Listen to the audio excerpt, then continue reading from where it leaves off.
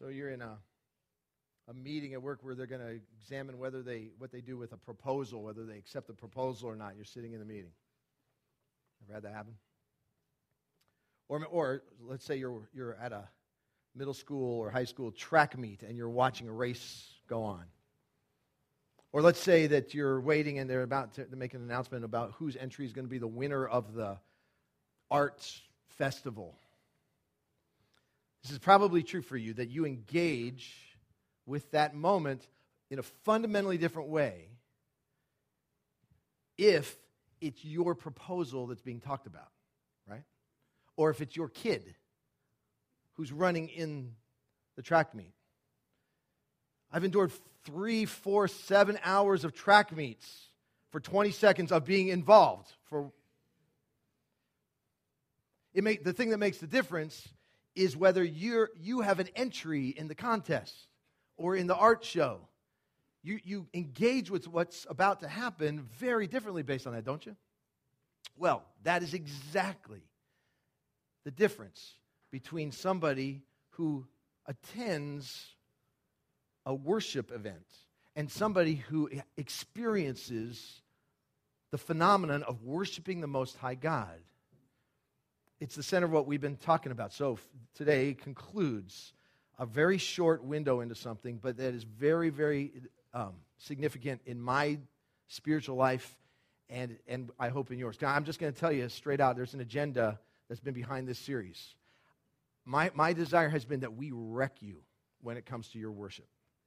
That's what we want to have happen. That something happens through this, that God does something here that you approach and understand what it means to worship and you engage in it in such a different way that it's forever changed and transformed. That's a lofty hope, right? But that's still my hope. Honest to goodness what it is. And so what we've done is we've tried to say, how do you shift from worship being something that you just kind of either endure or don't understand or just kind of participate into something that you have an experience in. And we started in John chapter 4 when Jesus mentioned the phrase that gets used a lot, that what God is looking for is people who worship in spirit and in truth. We said, what does that mean and how do you do that? And so we gave you, can I just say this, if you take any notes or if you can only remember one thing from this series, it would be these 3 things that we gave you from the very first week. Because I honestly believe that if these 3 exercises happen in a human soul, it changes the way that soul worships. And this is what worship in spirit and in truth could be summarized to say. That what happens is you worship in truth when you hold up a truth statement about God. What these guys have done is they've provided us, what writers of songs often do, what Scripture does, it provides us with a truth statement about the character of God, about the personality of God, about the presence of God, the power of God, the provision of God, the protection of God, or about our response to that. And we hold up a specific truth. There's a statement that's been given to us that's true. It's true according to His Word. It's about God. And then something happens from the inside of us. We don't just reiterate a statement. We don't just say, yeah, that's a truth. We then couple that with something. You attach your specific situation to that truth. Here's what's going on in my life. Here is how that truth intersects with the feelings I have, the issues I'm dealing with. What's the specific thing that's happening in your life that truth touches? And then you take that coupling, that combination, and you consciously express it directly to God. Consciously thinking about that He's the audience, and you lift up your life and that truth, and you present it to God in a spirit of submission and surrender to Him. When you do that, if you do that, I personally believe that you will have gone a long, long way toward experiencing what it means to worship the Most High God in spirit and in truth. I believe that that changes fundamentally how I worship. And I can tell you that in any given worship service or any given worship moment, I come in and out of doing that. Let's be honest. There are days where I'm better at it than others. There's times when I'm not thinking about it. But even if it happens one time in a worship moment, you have engaged with something that has an effect on your soul. And why I'm passionate about this is because I personally believe, and the Bible is very clear about this, there are things that need to happen in our soul that only happen when we worship. There's healing that happens. There's empowering that happens. There's the infusing of what the Holy Spirit does in a life that happens when we engage with God in worship. Something significant happens when we worship. And so what we've been trying to do is put that into practice. And what we've done the last couple of weeks, and we're going to do it one more time today, is kind of walk us through a little lab experience. Because it's one thing to talk about this. It's one thing to give you some concepts. And it's another thing to say, all right, how does it work in the moment? Can we practice it together? So one more time, we're going to do that. And what we're going to do is we're going to give you a part. We're choosing one song as a vehicle that we've done around here. And we're going to invite you to think about it or hear some of the words. And then we're going to put those 3 steps into practice. And when we get done, we want to use that as a vehicle and say, now let's see how it works. Let's see what we can do with that. So, we have a song around here that it actually has some special significance to our church. I'll explain that toward the end, right? And it's a song we've done for a number of years. And the song is called Not to Us. And here's what we're going to do. Dan's going to do a little bit of the song. You're invited to listen, or you can sing along with just a section of the song, and then we're going to take that section. We're going to do a little lab. Talk about what do we do with those 3 things? How do they work? Here's the first part of the song, Not to Us. The cross before, the world behind, we're turning back, raise the banner high. It's not for me, it's all for you. Let the heavens shake and split the sky. Let the people clap their hands and cry. It's not for us, it's all for you.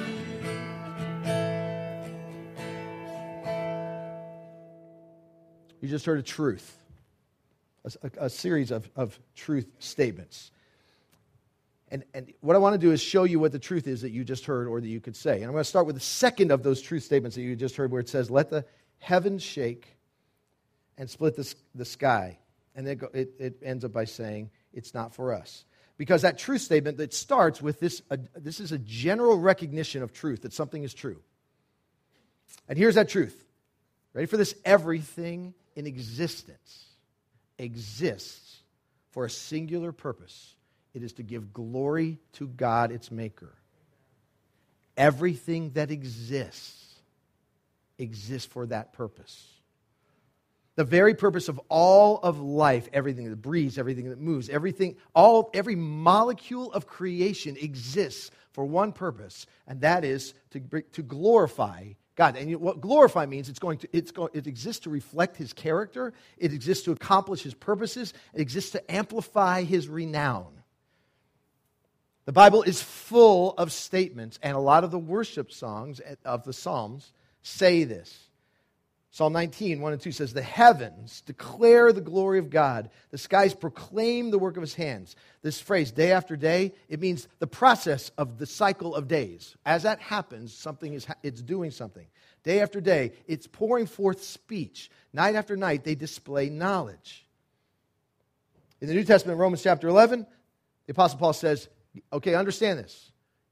From Him and through Him and to Him are all things. And see what the next phrase is? To Him be the glory for that, forever.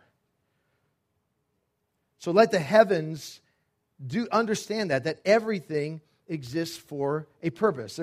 Sometimes you hear the phrase, it's so-and-so's world, we're just living in it. Have you heard that phrase before? And I just did a quick search on the internet in the last month, where some major publications that use that phrase and who or what they put in it. And here are some of them that came in there. It's Nicki Minaj's world, we're just living in it. It's Beyonce's world, we're just living in it. It's China's world, we're just living in it. It's Martha Stewart's.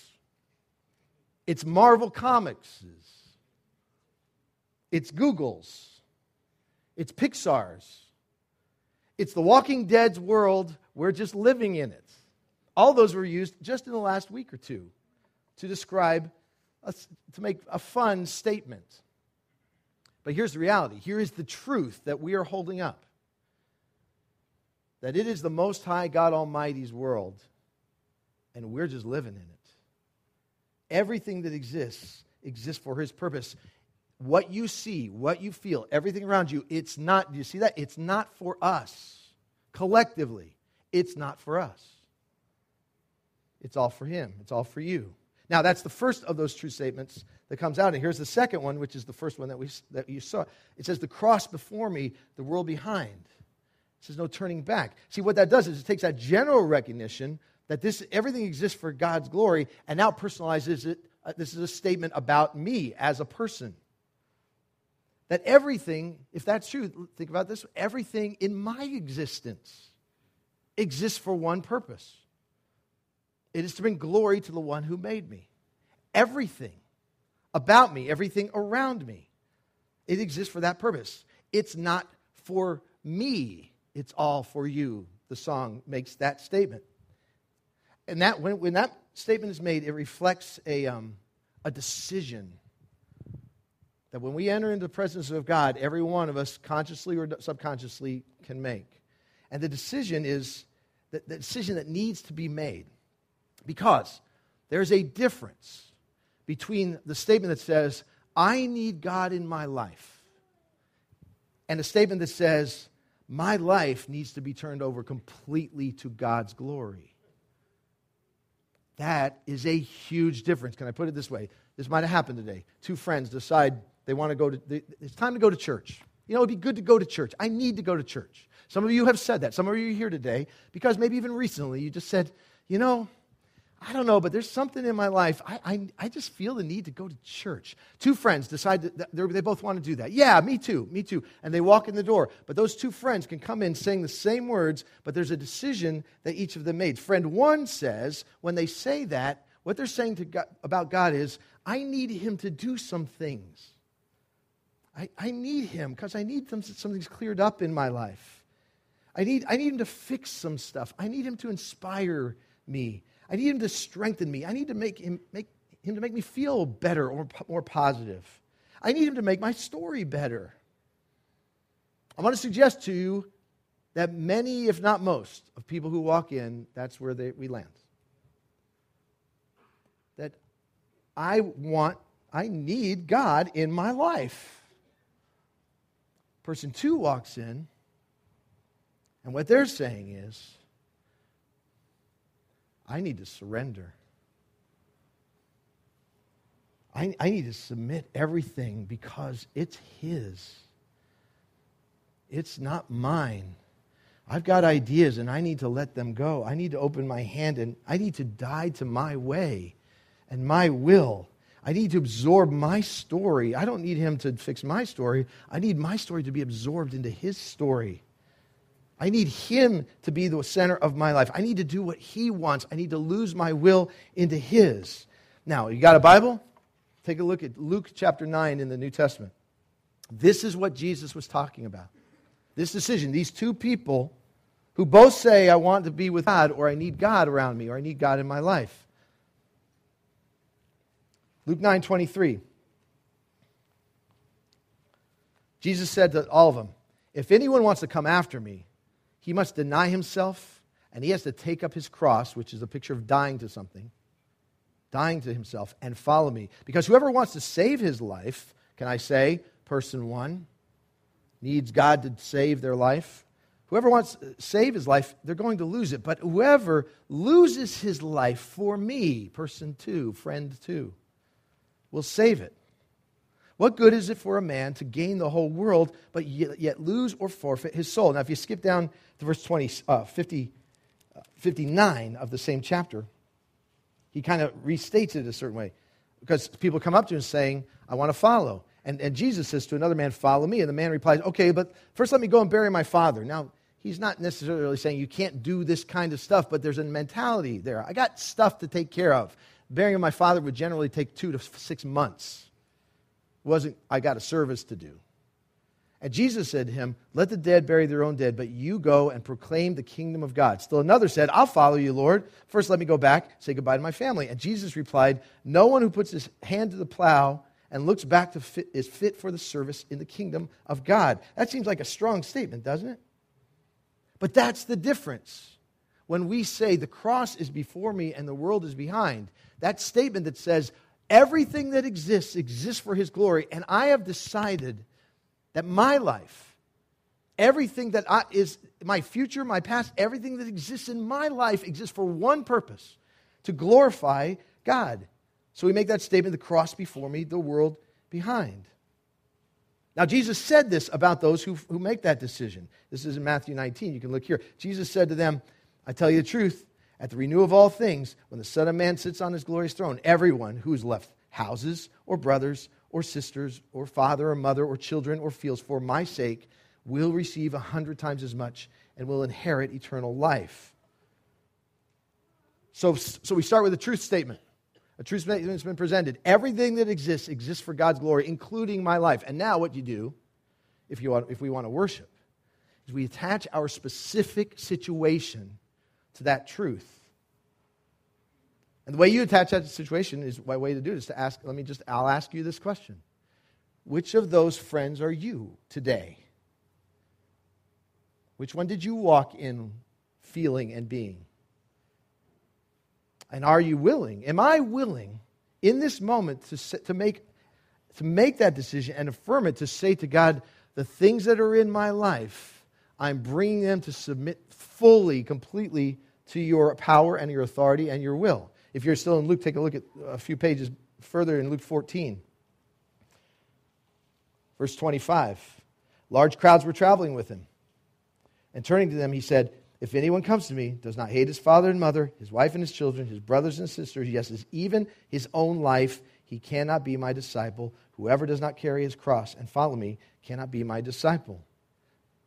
When you attach your specific situation to that, there is a statement that says, I exist for the glory of God, and therefore I'm going to bring my life into Him, and I'm going to present it. And then you consciously express that directly to Him. I've made this decision. Some of the parts of the song reminds me of an old song. I have decided to follow Jesus. No turning back. No turning back. The cross before me, the world behind me. No turning back. It's one thing to say, okay, that might be true, but then you say directly to the God who is the audience, I am here to tell you, I recognize the truth, I submit to the truth, and I declare it to you. This exists for your glory. I exist for your glory. I've made that decision.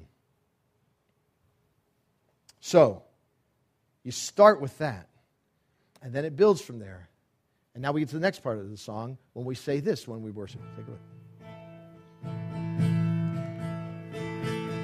Our hearts unfold before your throne, the only place for those who know it's not for us, it's all for you. Send your holy fire on this offering, let our worship burn on the world to see. It's not for us, it's all for you. Now this is where worship gets prickly. This is where you don't become just passive in statements, because here's what happens. Here's what you just heard, the truth statement that you just heard. It's basically based on this. If it's all for Him, or since it's all for Him, here's something that's going to be true. Our hearts, by hearts, the Bible uses this term, our hearts are the control center of our life. They are the will center of our life. They're the things that decide what we're going to do, what we hold on to, what we will demand. Our hearts are going to do this. They're supposed to unfurl before your throne that represents His authority, His supervision. It's not for us, it's all for you. What that means is that our hearts unfurl is, there's a statement that says, okay, here's the statement. Because I exist for your glory, there's something that needs to be true of me. That the things I'm brought in holding on to, the plans I have, the agenda I have for my life, the hopes, the dreams of my life, the things I want to will to have happen, they're going to unfurl. It's a picture of opening it up, opening our hands, presenting them, releasing them. We read earlier in Luke 9, but I'll just give you this part again. He said to them, if anyone would come after me, he must deny himself. It doesn't mean give up chocolate for a week. It means denying myself means I got things I want to see happen. I got legitimate hopes and desires. I got things that I want to pursue. But Jesus says if I want to really live out what it means to follow Him, then I got to take those things and I have to submit them and release them. I have to die to them. That's the word picture that comes up here. Take up His cross, which means put them to death daily. It's not once for all. It's again today to decide you get to do what you want in my life, God. And here's another way of saying it. You have my permission. He doesn't need your permission, by the way. He doesn't need it. He can do what He wants. But for your will to unfurl is to say, I submit. You have my permission. I want to cooperate. I will transfer my trust from myself and my agenda and my hopes and all the things I'm holding on to, and I'm ready to lay them down and say, your will, even if it doesn't match mine. Because the one who wants to save his life, this is not just keep your heart beating. This is preserve the things that you have as an agenda in your life, the things you really want to have happen. The one who wants to do that will lose it. And the one who releases it, he'll find life. So our hearts unfurl before your throne. It follows then that there's a sacrifice that happens. Romans 12 talks about it. You'll see that in a minute, where it's like, okay, because He's purchased me, the only place for those who know You is to come before Your throne and open their hearts. To give my life as an offering. And it's not a dying offering, it's a living one that says, I'm going to walk around and what I'm going to do is present my life to You for You to do what You want. So there's a sacrifice involved in it. And so we see this part of the song says, send Your holy fire on this offering. Let our worship burn for the world to see. And Romans 12 says it this way, therefore I urge you, brothers, in view of God's mercy, He gives us life, He buys us from death, He makes us eternal living beings. Offer your bodies as living sacrifices, holy and pleasing to God. See, living sacrifices. This isn't just money in the box. This is what I function and do. This is your spiritual act of, get it, worshiping.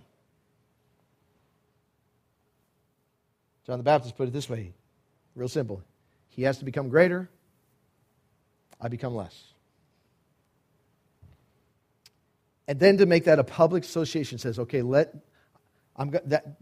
true statement is, my life needs to be submitted, and the world needs to see it. And so there's an unashamed part of that, for the world to see. I'm unashamed. Romans 1:16 says, I'm not ashamed of the gospel. It's the power of God for salvation of everyone who believes, first for the Jews, then for the Gentiles. I am not going to be ashamed. I'm going to go on the record. I'm going to go out in the open, and I'm going to say, here it is. This is what's true. Here's the truth statement.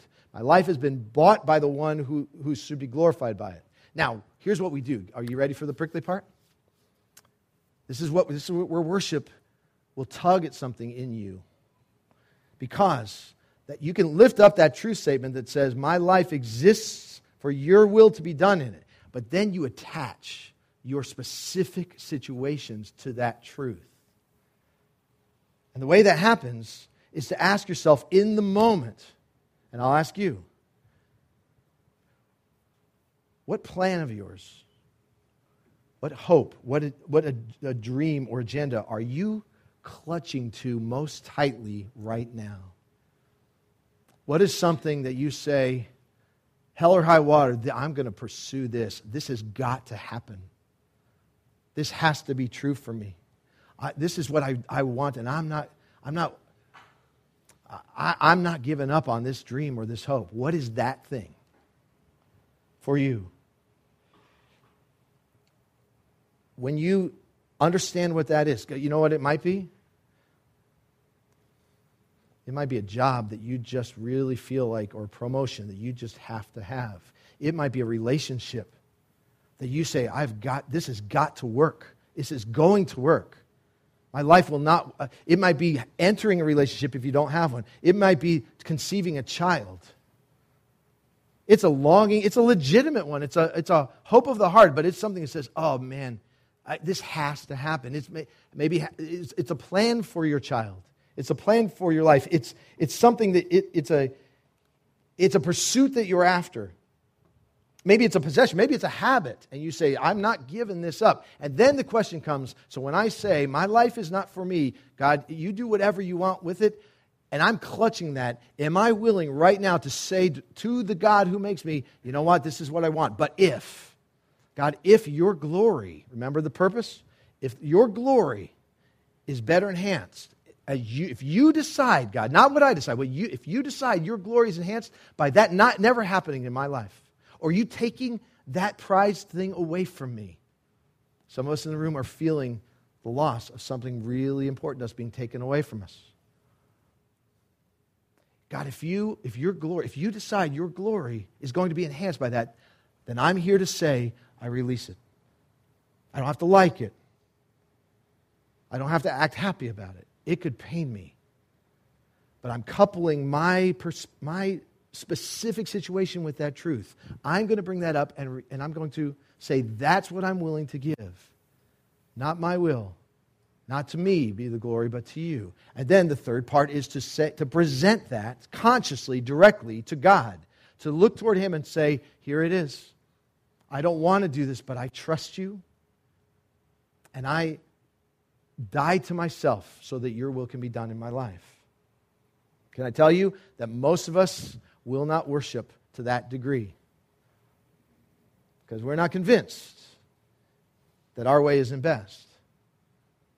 We know what we want. We know what we've decided is best. We know it would wound us so deeply that we don't know if we could trust God. But that's the test of worship. And that's what comes out in this song. God makes that invitation to us. And then we say to Him consciously, I express it directly to you.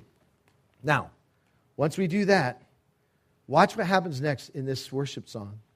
In the next part that we say, and you're going to notice something that happens all over in the Bible, but watch what happens here in this very simple part that comes next.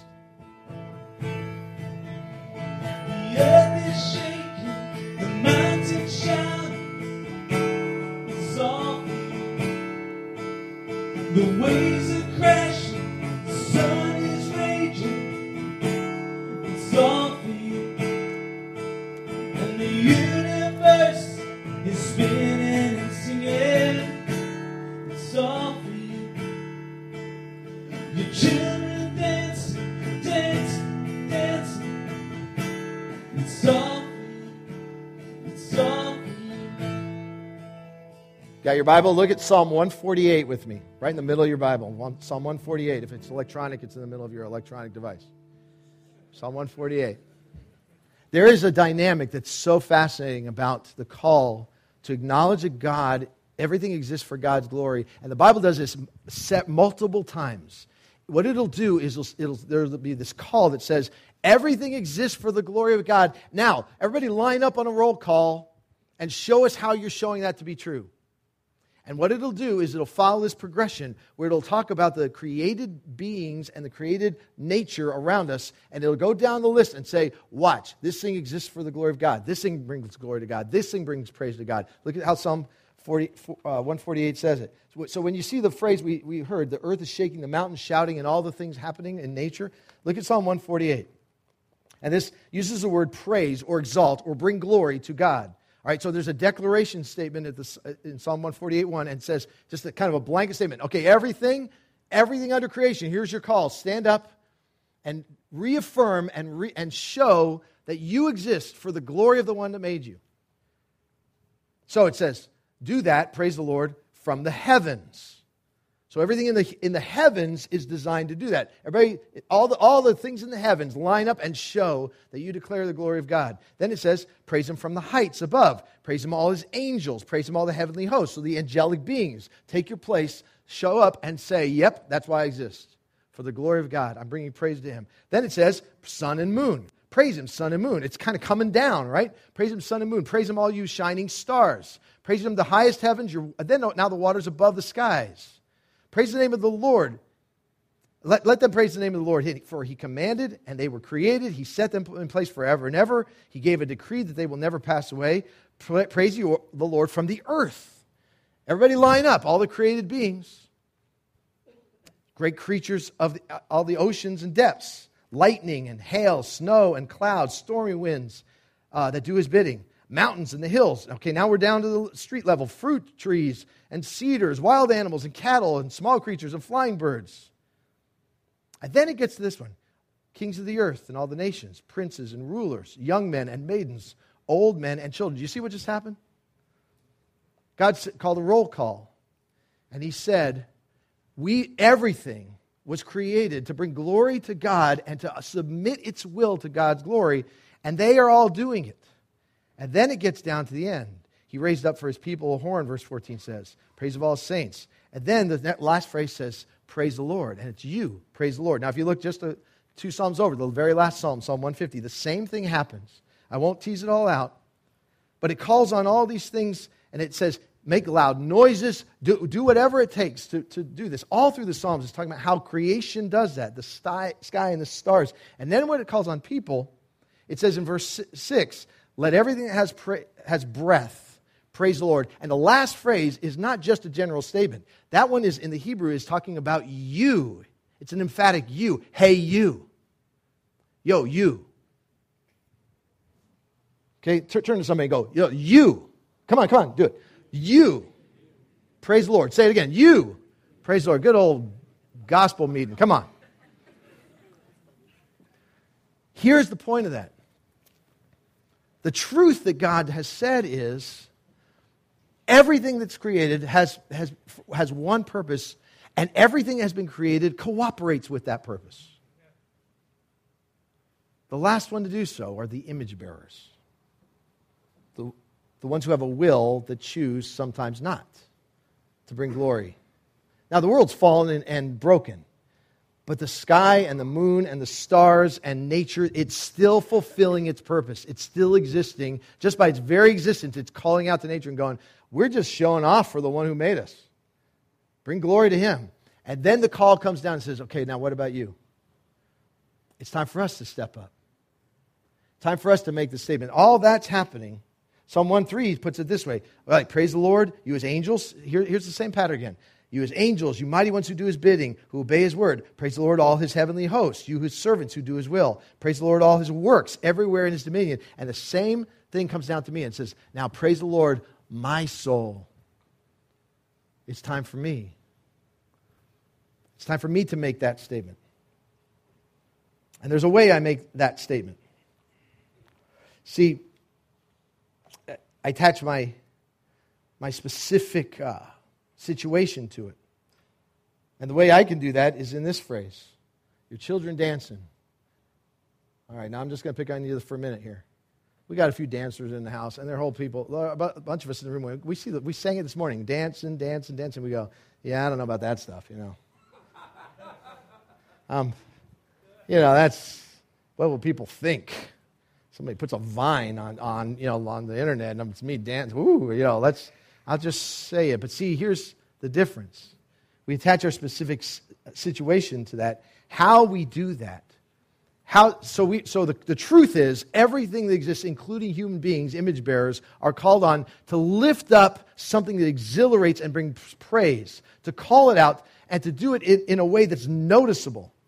Well, the way we do that is to wholeheartedly, even recklessly, unreservedly say, I'm going to display and I'm going to articulate my contribution to one who's above me and who deserves all the praise.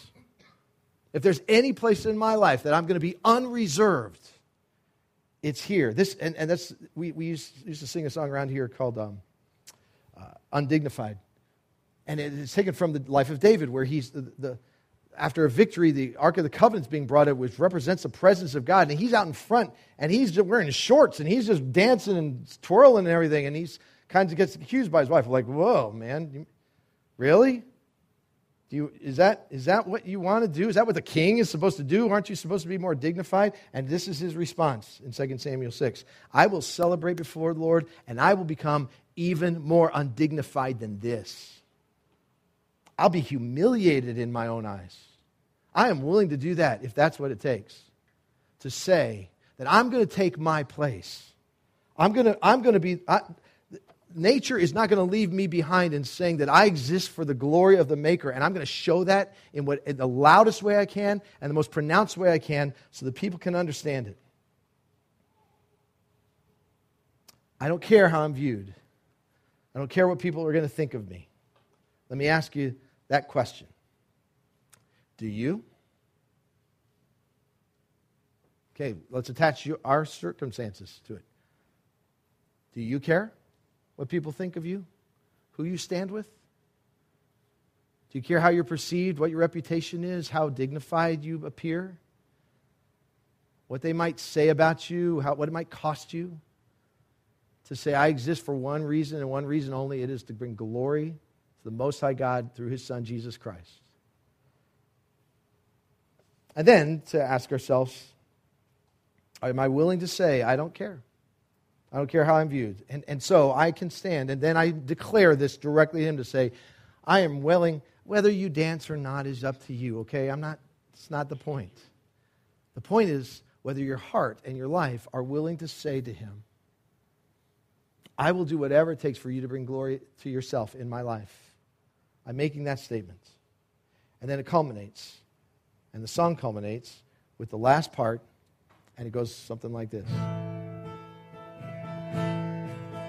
All glory and honor and praise. All glory and honor and praise. All glory and honor and praise. All glory and honor.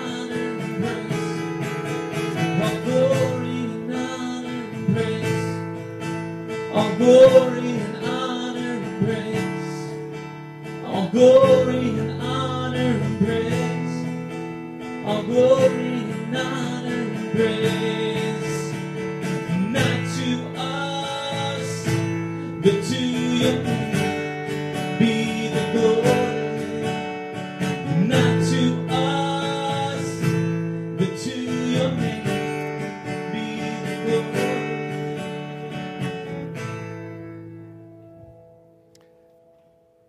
All right, here's a truth statement. All glory, whatever glory is all supposed to go one place. All glory and honor and praise is supposed to go to Him. Here's something that's true about glory. Glory is innate to the person of the Godhead. Glory surrounds God. Glory is this powerful, it's hard to even describe what it is, but glory is innate to God, and glory is toxic to human beings. If a human being is given glory, it will eat from the core of that person. It will destroy that person. It was never intended to be around a human being or created being. It's a property of God Himself. And so, but the thing is, we crave glory. We like the look of glory. We think it'd look good on us. And God calls us to say the true statement is all the glory needs to go to God. And you'll see that this is not just, hey, everybody, let's say praise words. There's a real statement there. We're going to direct the glory to God. 1 Chronicles 29:11, it gets quoted, a psalm was made out of this. Yours, O Lord, is the greatness and the power and the glory and the majesty and the splendor. For everything in heaven and on earth is yours, O Lord. In the kingdom you are exalted as head over all. All glory goes to Him. So David Geffen gives $100 million to the Lincoln Center, and they name a building after him. And they got all these things where buildings are named after people. Can I tell you that nothing personal about Geffen, but we shouldn't be naming buildings for ourselves. If you give a whole lot of money somewhere, do me a favor, don't put your name on it, because that's bringing some glory somewhere else.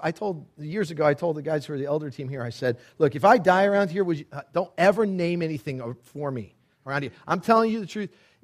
If you name something after me, I'm going to come back, so help me, I'm going to haunt you.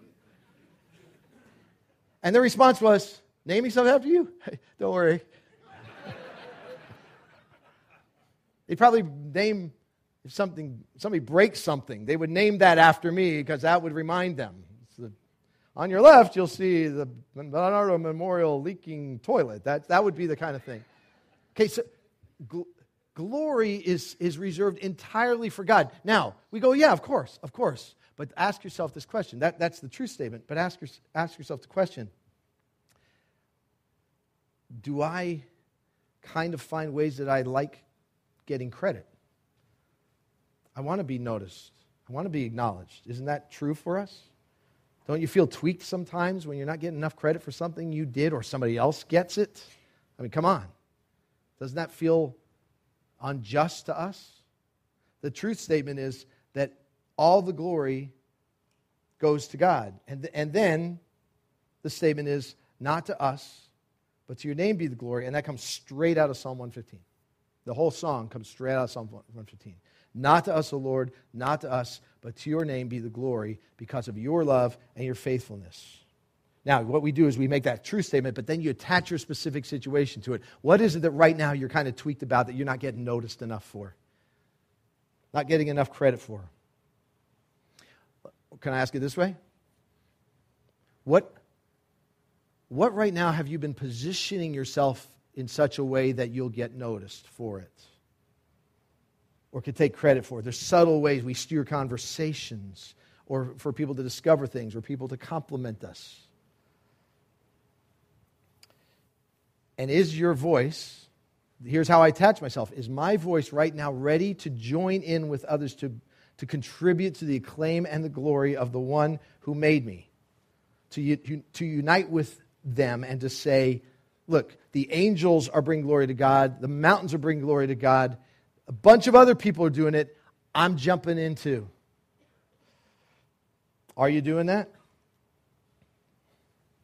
One of the most profound things that was ever said to me, I was a fairly young man, I was doing ministry stuff, I was doing a lot of traveling and speaking, and I had the opportunity to have lunch with a guy who was a well-known speaker and traveler, and he later died in a tragic airplane accident. Dan DeHaan is his name, and I wanted to get pointers from him because I was going to go do the traveling evangelist thing. I was already doing some of it. And he was doing more of it. And I said, I was asking him, how do you position yourself? How do you do this kind of stuff? And I just met the guy, we had lunch, and he sat down and he said something that I did not want to hear. I did not like it, and to this day it bugs me. And he said, Tom, here's my advice to you. Don't work to see how quickly you can get yourself in the spotlight.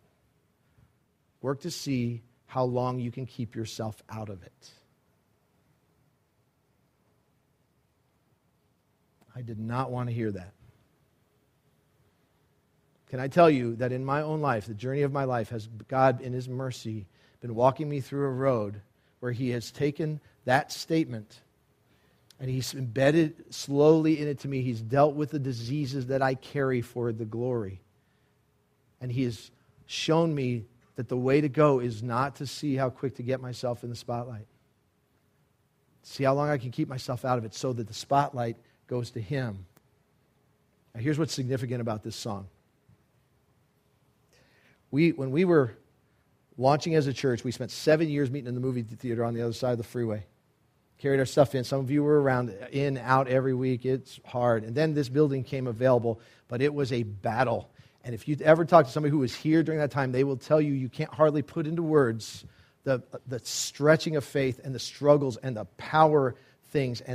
We fought and we were told we were dead in the water so many times. It is, when you come in here, if you're new around here, you don't have no idea that you're sitting here is a tribute to amazing stuff. The kind of stuff that God does, and you hear about happens to other people, but never happens to you. We got to have that happen. And when we were getting ready to move in here, and I really can't even overstate it, Dan and I were talking about what is the first thing we want to do in here, and he went looking for a song that we could sing that would say, what is the most significant thing we could say when we come in this place and we say, we have got an outpost for the gospel to reach this place. We want to be faithful to it. We want to be grateful for it. He looked and he found what was at the time a relatively new song. This is that song. When we got in here, the very first thing we did was we sang a song and we stood and we said, we exist for one purpose and one purpose only. It is to bring glory to the Most High God, the creator of heaven and earth, the Father of the Lord Jesus Christ, the one who is the Savior of our souls. Our world exists for that. We exist for that. He has brought us here, and we are going to stand up, and we're going to lock arms, and we're going to declare to him again a commitment that we have made. That as long as we have breath, and as long as we are here, as long as our lives are still going, we're going to fight the flesh within us that wants to take glory for ourselves or take our agenda. We're going to release ourselves entirely to what God wants to do. We're going to present ourselves together with people around us, and we're going to say, this is what we want to say. Not to us, God. Not to us be the glory, but to you be the glory. All glory and honor and power, all of it go to you, God. When you worship, I invite you to think about what you're saying. Would you take these principles? But even now, we want to invite you to that exercise one more time. Would you do it with us? We're going to ask you to stand. These guys are going to lead us into that praise, and we ask you to put your heart into it and join us with that.